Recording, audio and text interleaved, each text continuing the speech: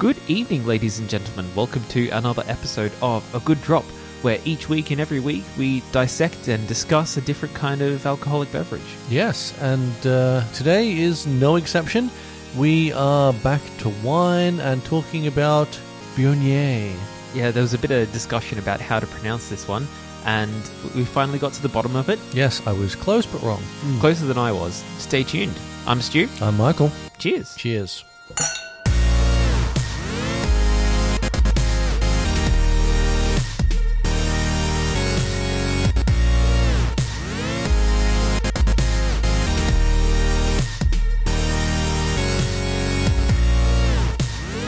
Okay, so today, as we mentioned, we are talking about and drinking Viognier.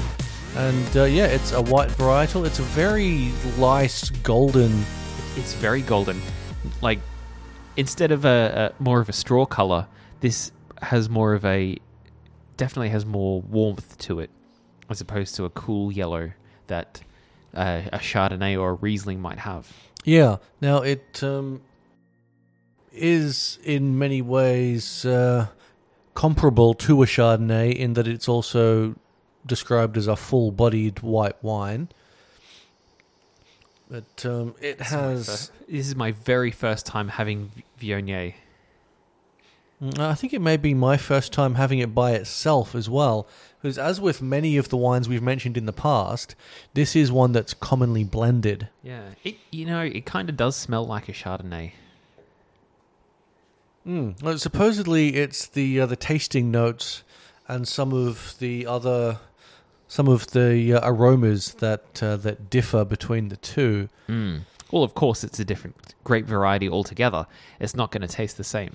Yeah, apparently it's got more natural sort of aromas to it than Chardonnay does, with notes of peach, pears, violets, and even some minerality. It's a very strong. Well, it has a lot of fruit flavors. It's very forward in the fruit spectrum, I guess. It's a medium-bodied white. Can be medium to medium dry sweetness, and it's a little acidic on the low end. And usually, it's like some of the best Viogniers are quite boozy, like 13% and up. Yeah, this one's actually a little on the light side. At 12.5%. Yeah, but the big thing with Australian Viogniers is that they differ from the French versions because obviously different soil and different environment, but they also tend to age better. Yeah, and or lend themselves to aging. And it's a varietal that tends to be good to consume young and begins to age earlier than a lot of other wines do. How weird. Like when you think of aging a wine, me personally, I think aging is like 3-4 years minimum. Yeah. But no, this is good to drink on year 2. Yeah, whereas, this one's a 2018 and we can drink it now and it'll be fine now. Yeah. But we could also leave it a year or two. Yeah, like it's like the Pinot Grigio, is it? Yeah. Yeah. Which is meant to be drunk young. Yes. I don't reckon quite as fresh as the Grigio or Gris. No, I mean this smells very fresh, very crisp, very fruity. Yeah, I'm excited. Let's give it a go. Yes, let's taste. Huh. That is really fresh. Like really refreshing. Yeah. And it's interesting, I'm getting almost a smoky, cheesy flavor. If you say so. Okay. I don't know. Definitely, I'm sure I'm getting some smokiness in that, but the winemaker themselves... Yeah, okay. Describe... Yeah, you can sort of see a bit of a cheesy, bit of a soft cheese taste. Yeah, a hard cheese, not a soft cheese. But yeah, the winemaker describes it as being beautifully intense and perfumed with all the classic aromas of honeysuckle, apricot, spring flowers, and musk. And they say that the palate is rich without being gluggy or viscous. And I would disagree. I would say it's... Well, there's a lot of flavors there, but Yeah, okay, maybe they're right. I would have said it's refreshing. Like, yeah. Oh, it's definitely refreshing, and the palate is certainly rich. There's a lot of complex flavors that you pick up almost immediately, and they sort of hit a lot of different sections of the palate as you drink them. Like, as it passes over your tongue, it's a bit of an experience. So, as you were saying earlier, it's quite rare to get it on its own because it's the vine itself is quite a low yielding vine, so it makes it harder for vineyards to produce a lot of it. So they mix a little bit with other wines like a Syrah or a Shiraz to mellow out the tannins and improve the aroma. Yeah, and drinking it by itself, you can really see why it has the effect it has on a Shiraz or Syrah. Like, I've had numerous Shiraz blends that contained this varietal of wine, and it does take a lot of the bite out of it and sort of mellow the spices and make it a bit more fruity. It's a flavour I can't quite pick again. Yeah, no, I was getting that exact same feeling. I'm going to taste again because I'm curious. Yeah. So, let's get into a bit of the history itself. So it's believed that it may have originated in Dalmatia, what is now known as Croatia, and then been brought to Rhone by the Romans, with one version of the history stating that the Roman Emperor Probus brought the vine to the region in 281 AD. But there is another version where the grape packaged with Syrah on a cargo ship navigating the Rhone River en route to Beaujolais when it was captured near the site of present-day Condrieu by a local group of outlaws known as Cols de Pau, or something similar to that. My pronunciation is undoubtedly dreadful. It's much better than mine. But the origin of the name is clear. Is it though? No, not even remotely. The most common namesake is the French city of Vienne, I think, or Viognier, which was a major Roman outpost, though, again, there's another version of the history that says it draws its name from the Roman pronunciation of the Gehenne, meaning Road of the Valley of Hell. And that's probably an allusion to the difficulty of growing the grape, because they're not particularly easy to grow. So much so that they did almost become extinct. Again, as so many grapes tend to do. Well, it almost became extinct in two areas. So, of course, it was subject to that major Phylloxera outbreak, which wiped out most of the vineyards anyway. And when it started, they obviously started to recover, but people sort of lost interest. And because it was such a pain in the ass to grow and cultivate, vineyards and winemakers started moving away into easier to grow grapes. Yeah, and I mean the Viognier is also prone to powdery mildew, which just increases that difficulty in growing further. Because powdery mildew, since we haven't mentioned it before, I don't think, is a fungal disease, because aren't all the problems that grapes suffer fungal diseases? I think they are, apart from, blizzards and such. Yeah, but, frost. Yeah. But, too much sun, too little sun. But yeah, so it's a fungal disease that just kind of eats away at and destroys the plant. It creates spots. As the disease progresses, the spots get larger and denser, and the mildew spreads up and down the plant and eventually just kills it off. So in about the 1960s, it had all but died out. There was about 13 hectares left of the Viognier grapes. About 1,900 litres of wine, all up, was what was left. In about the 1980s, almost all of the officially planted Viognier vines in the world were planted in the Rhone Valley, obviously. Most of it in the Condrieu appellation on the right bank of the northern Rhone. But the terraces there are so steep and difficult to maintain that these 23 hectares were all that remained of an officially allowed total for the appellation. of 2,000 hectares. But the popularity and price increased, the number of plantings increased, and it is now grown in many different countries and regions. It's grown in France, it's grown in North America, it's grown in South America, it's grown in New Zealand, and of course it is grown in Australia. So we should also note that Viognier is the only grape that's allowed to grow in this particular area. In the Rhone Valley and the Condrieu appellation, because of the origin contrôlée. The designation d'origine contrôlée. And again, it works both ways. You can only call a wine from this region this particular variety. You can only grow this particular wine in this region.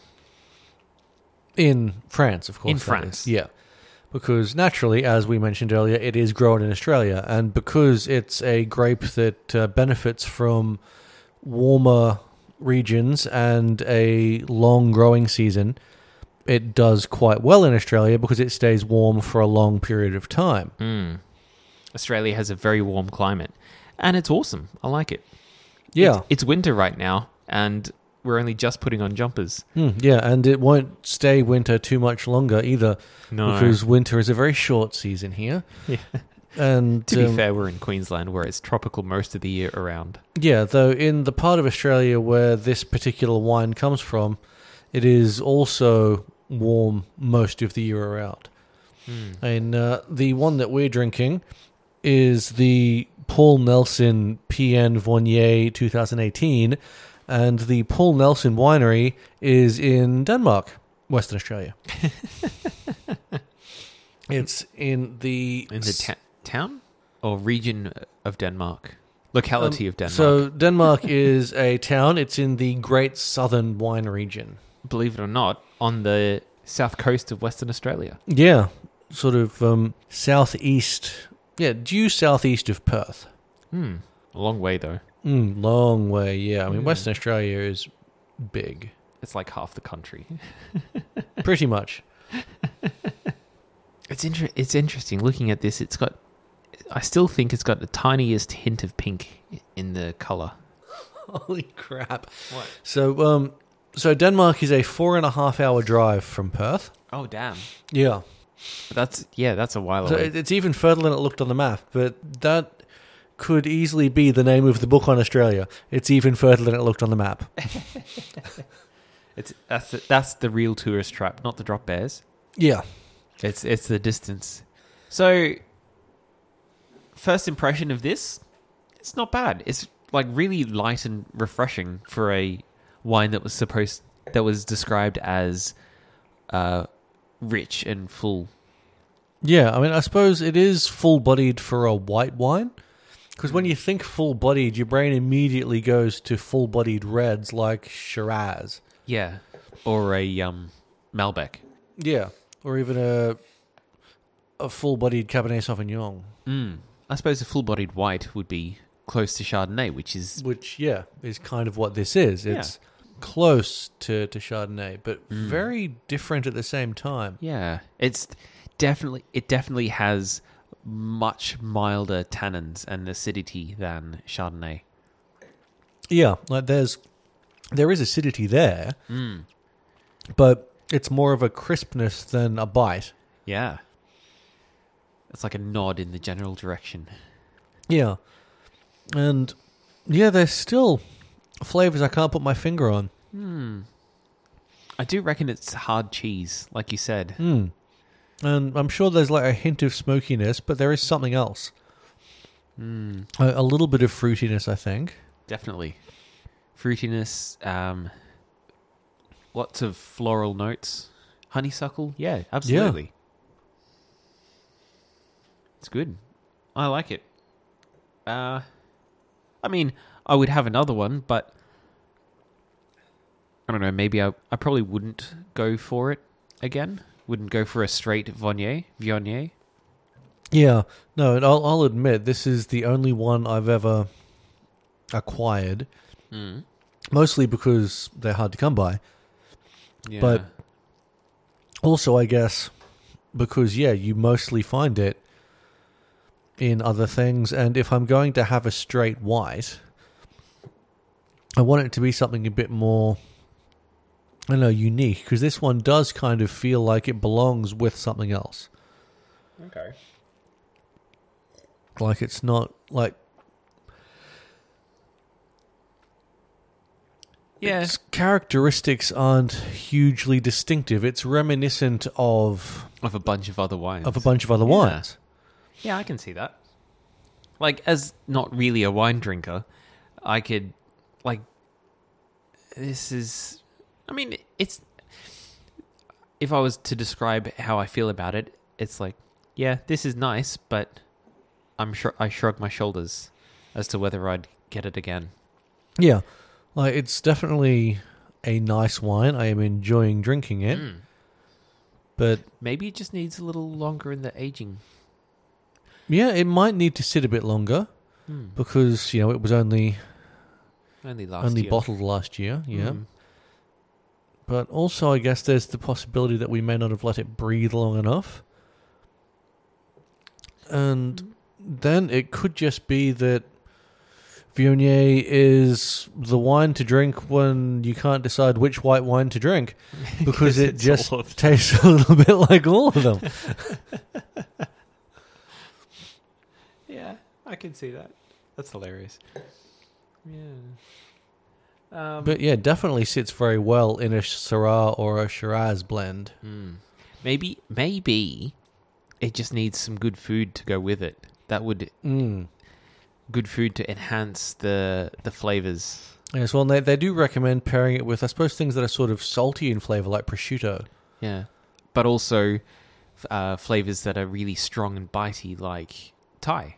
Yeah, like spicy, like Thai.